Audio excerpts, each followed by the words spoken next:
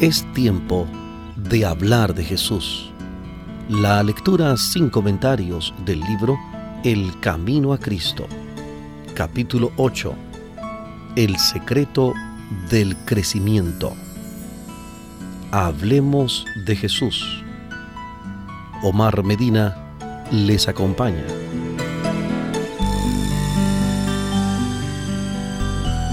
En la Escritura se llama nacimiento al cambio de corazón por el cual somos hechos hijos de Dios.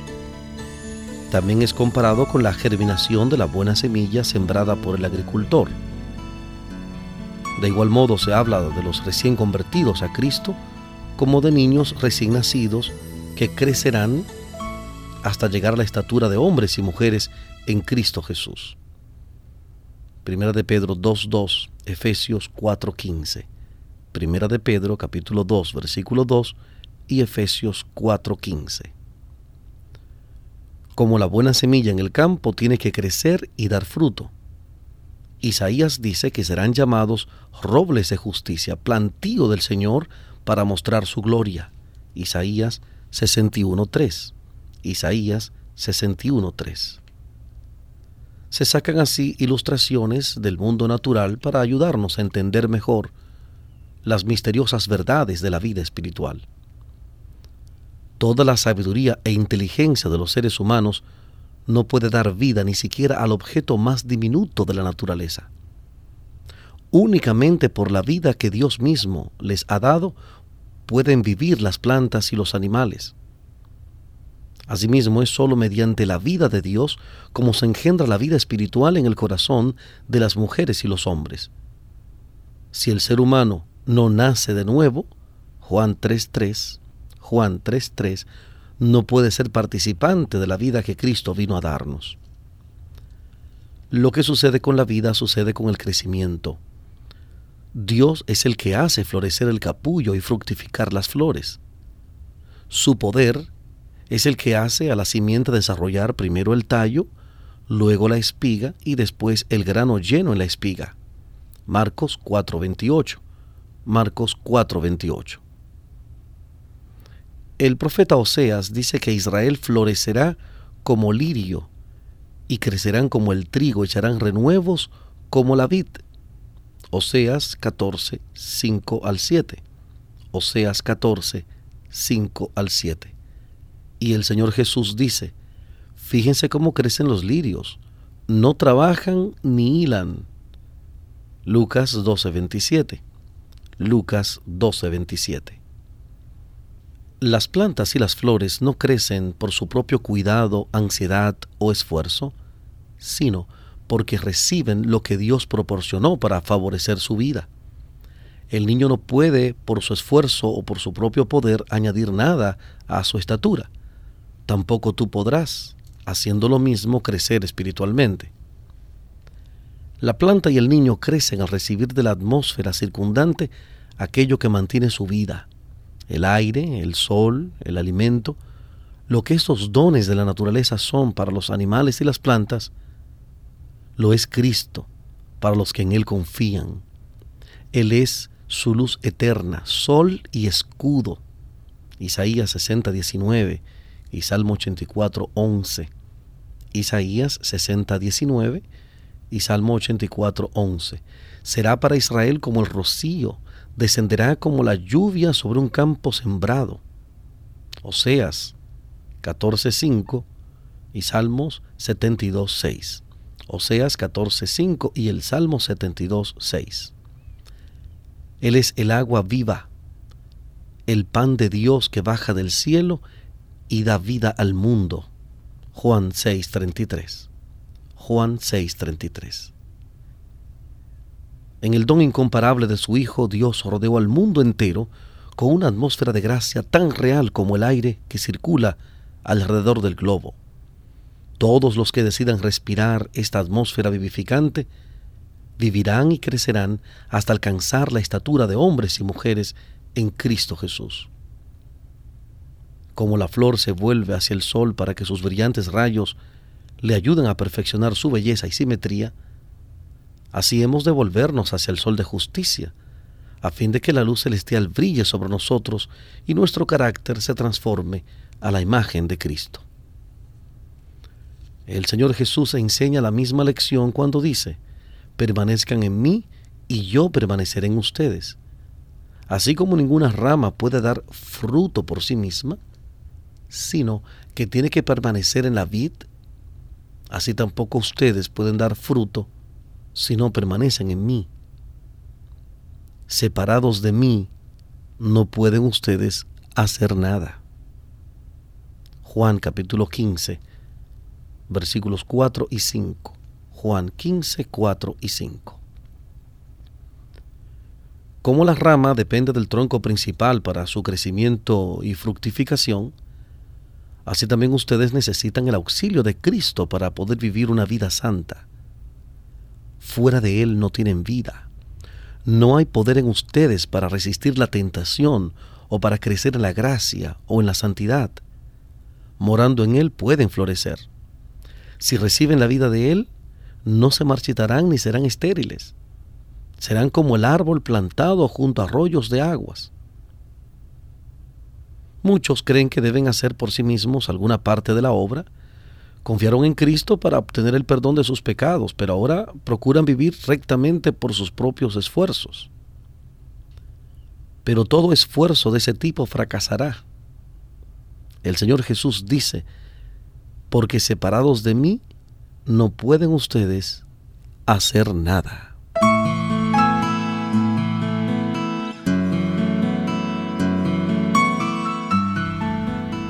Estamos presentando la lectura sin comentarios del capítulo 8 del libro El Camino a Cristo.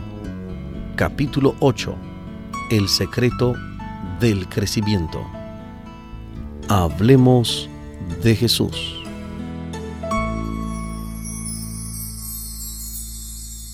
Nuestro crecimiento en la gracia, nuestro gozo, nuestra utilidad, todo depende de nuestra unión con Cristo. Solo estando en comunión con Él diariamente y permaneciendo en Él en todo momento, es como hemos de crecer en la gracia. Él no es solamente el autor de nuestra fe, sino también su consumador. Ocupa el primer lugar, el último y todos los lugares. Estará con nosotros no solo al principio y al fin de nuestra carrera, sino en cada paso del camino. David dice: siempre tengo presente al Señor, con Él a mi derecha, nada me hará caer. Libro de Salmos, capítulo 16, versículo 8. Salmo 16, 8. Quizá te preguntes: ¿cómo permaneceré en Cristo? Pues del mismo modo como lo recibiste al principio. Por eso, de la manera que recibieron a Cristo Jesús como Señor, vivan ahora en Él. Mi justo vivirá por la fe. Colosenses 2:6 y Hebreos 10:38. Colosenses 2:6, Hebreos 10:38. Te entregaste a Dios para ser completamente suyo, para servirle y obedecerlo, y aceptaste a Cristo como tu Salvador. No podías por ti mismo expiar tus pecados o cambiar tu corazón. Pero cuando te entregaste a Dios, fue creyendo que el Señor, por causa de Cristo, hizo todo aquello por ti. Por la fe llegaste a ser de Cristo y por la fe tienes que crecer en Él, dando y recibiendo. Tienes que entregarle todo, el corazón, la voluntad, la vida, entregarte a Él para obedecerlo en todo lo que te pida. Y tienes que recibirlo todo, a Cristo, la plenitud de toda bendición, para que more en tu corazón, sea tu fuerza, tu justicia, tu eterno auxiliador, y te dé poder para obedecer. Conságrate a Dios todas las mañanas. Haz de esto tu primera tarea. Sea tu oración: tómame, oh Señor, como enteramente tuyo. Pongo todos mis planes a tus pies. Úsame hoy en tu servicio, mora conmigo y sea toda mi obra hecha en ti. Este es un asunto diario. Cada mañana conságrate a Dios por ese día. Somete todos tus planes a Él para ponerlos en práctica o abandonarlos según te lo indique su providencia. Podrás así poner cada día tu vida en las manos de Dios y ella será cada vez más semejante a la de Cristo. La vida en Cristo es una vida de plena confianza. Tal vez no se experimente una sensación de éxtasis, pero tiene que haber una confianza continua y apacible. Tu esperanza no se cifra en ti mismo, sino en Cristo. Tu debilidad está unida a su fuerza, tu ignorancia a su sabiduría, tu fragilidad a su eterno poder. Así que no has de mirarte a ti mismo ni depender de ti, sino mirar a Cristo. Piensa en su amor, en la belleza y perfección de su carácter. Cristo en su abnegación, Cristo en su humillación, Cristo en su pureza y santidad, Cristo en su incomparable amor. Este es el tema que debe contemplar el alma, amándolo, imitándolo, dependiendo enteramente de Él. Es como serás transformado a su semejanza. El Señor dice: permanezcan en mí.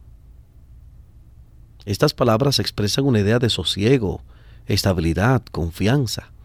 También nos invita: vengan a mí y yo les daré descanso. Mateo 11:28. Mateo 11:28. Las palabras del salmista hacen resaltar el mismo pensamiento. Guarda silencio ante el Señor y espera en Él con paciencia. E Isaías asegura que en la serenidad y la confianza está su fuerza. Salmo 37:7 e Isaías 30:15. Salmo 37:7 e Isaías 30:15. Este descanso no se obtiene en la inactividad, porque en la invitación del Salvador la promesa de descanso va unida a un llamamiento a trabajar. Carguen con mi yugo y aprendan de mí, y encontrarán descanso. Mateo 11:29. Mateo 11:29. El corazón que más plenamente descansa en Cristo es el más ardiente y activo en el trabajo para Él.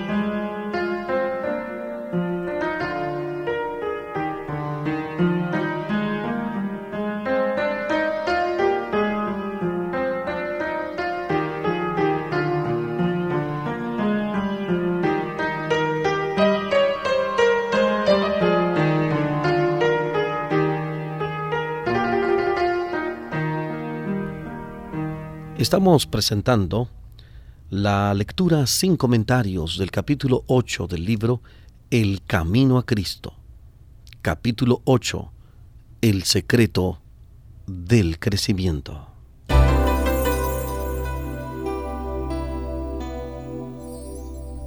Cuando pensamos mucho en nosotros mismos, nos alejamos de Cristo, la fuente de la fortaleza y la vida.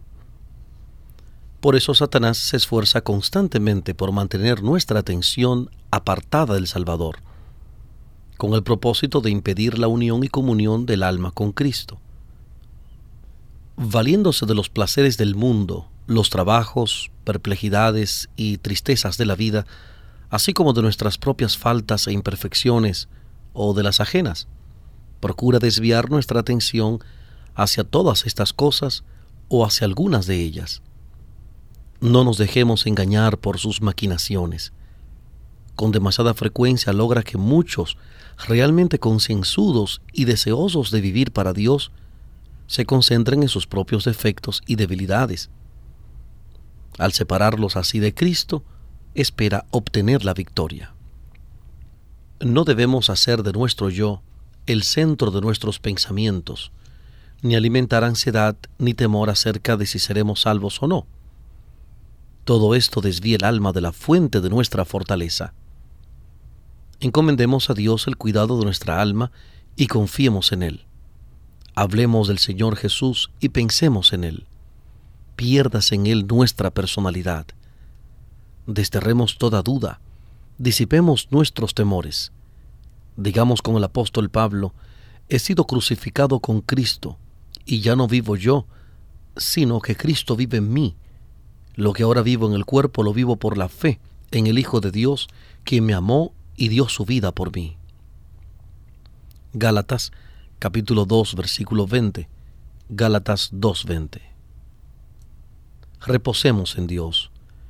Él puede cuidar lo que le hemos confiado. Si nos ponemos en sus manos, nos hará más que vencedores por medio de aquel que nos amó. Cuando Cristo se hizo humano, vinculó la humanidad consigo mediante un lazo que ningún poder es capaz de romper, salvo la decisión de cada ser humano. Satanás nos presentará de continuo seducciones para persuadirnos a que rompamos ese lazo, a que decidamos separarnos de Cristo. Es necesario que velemos, luchemos y oremos para que nada pueda inducirnos a elegir otro maestro, ya que siempre tenemos la posibilidad de hacerlo. Mantengamos, por lo tanto, los ojos fijos en Cristo, y Él nos preservará. Confiando en Jesús, estamos seguros. Nada puede arrebatarnos de su mano. Si lo contemplamos constantemente, somos transformados a su semejanza con más y más gloria por la acción del Señor, que es el Espíritu. Segunda de Corintios capítulo 3, versículo 18. Segunda de Corintios 3, 18. Así fue como los primeros discípulos llegaron a asemejarse a su amado Maestro. Cuando aquellos discípulos oyeron las palabras de Jesús, sintieron su necesidad de Él. Lo buscaron, lo encontraron y lo siguieron. Estaban con Él en la casa, en la mesa, en los lugares apartados, en el campo. Lo acompañaban según la costumbre de que los discípulos siguieran a su Maestro, y diariamente recibían de sus labios lecciones de santa verdad. Lo miraban como los siervos a su Señor, para aprender cuáles eran sus deberes. Aquellos discípulos eran hombres con debilidades como las nuestras. Santiago 5:17.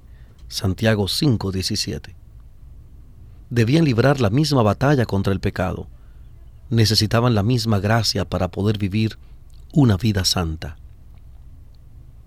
Incluso Juan, el discípulo amado, el que más plenamente llegó a reflejar la imagen del Salvador, no poseía por naturaleza esa belleza de carácter. No solo hacía valer sus derechos y ambicionaba honores, sino que era impetuoso y se resentía bajo las injurias. Sin embargo, cuando fue revelado el carácter divino de Cristo, vio su propia deficiencia, y este conocimiento le hizo ser más humilde. La fortaleza y la paciencia, el poder y la ternura, la majestad y la mansedumbre que vio en la vida diaria del Hijo de Dios, llenaron su alma de admiración y amor. De día en día, su corazón era atraído hacia Cristo, hasta que en su amor por su Maestro perdió de vista su propio yo. Su genio rencoroso y ambicioso cedió al poder transformador de Cristo. La influencia regeneradora del Espíritu Santo renovó su corazón. El poder del amor de Cristo transformó su carácter. Tal es el seguro resultado de la unión con Jesús. Cuando Cristo mora en el corazón, toda nuestra naturaleza se transforma. El Espíritu de Cristo y su amor enternecen el corazón, subyugan el alma y elevan los pensamientos y deseos a Dios y al cielo.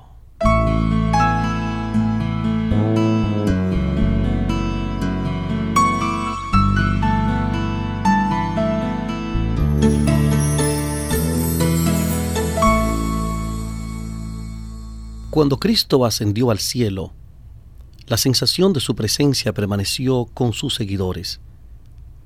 Era una presencia personal, impregnada de amor y luz.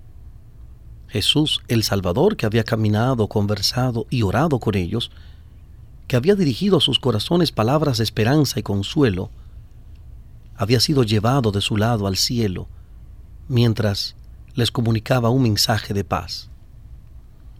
Y cuando los ecos de su voz les llegaban todavía, les aseguro que estaré con ustedes siempre, hasta el fin del mundo. Mateo 28:20.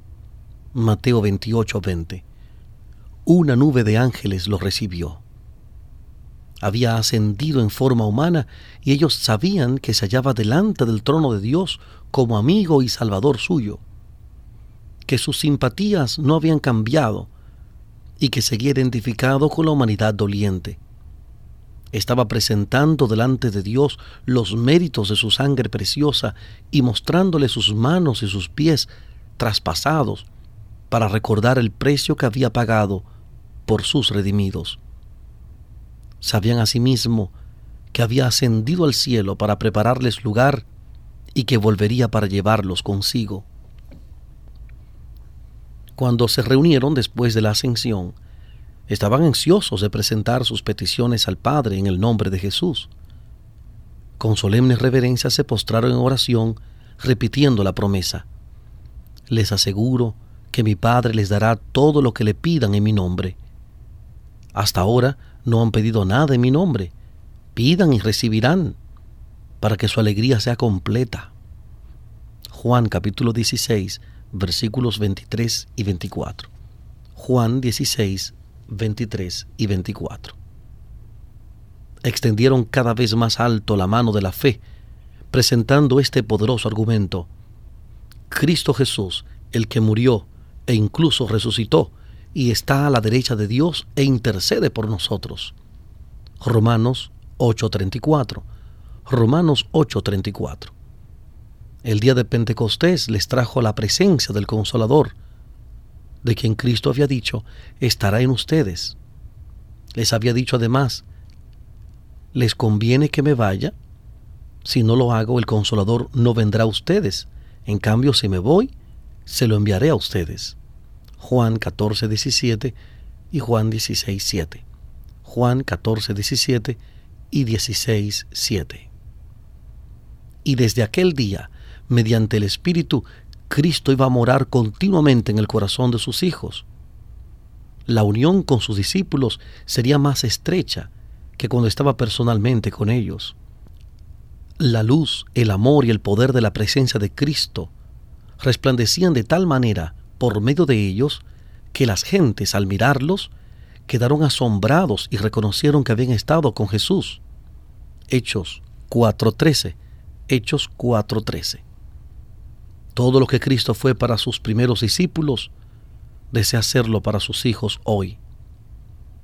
En su última oración que elevó estando junto al pequeño grupo reunido en derredor suyo, dijo: no ruego solo por estos, ruego también por los que han de creer en mí por el mensaje de ellos. Juan 17:20. Juan 17:20. Oró por nosotros y pidió que fuéramos uno con Él, como Él es uno con el Padre. ¡Qué maravillosa unión! El Salvador había dicho de sí mismo: ciertamente les aseguro que el Hijo no puede hacer nada por su propia cuenta. Es el Padre que está en mí el que realiza sus obras. Juan 5:19 y 14:10. Juan 5:19 y 14:10. Si Cristo está en nuestro corazón, obrará en nosotros. El querer como el hacer, que se cumpla su buena voluntad. Filipenses 2:13. Filipenses 2:13. Obraremos como Él obró. Manifestaremos el mismo espíritu, amándolo y morando en Él. Como dice Efesios 4:15, Efesios 4:15, creceremos hasta ser en todo como aquel que es la cabeza, es decir, Cristo.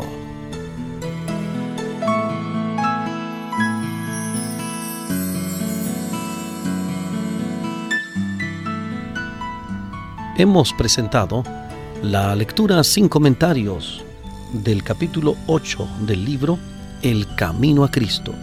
Capítulo 8. El secreto del crecimiento.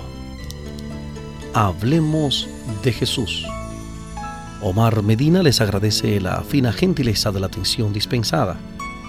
Que Dios les bendiga.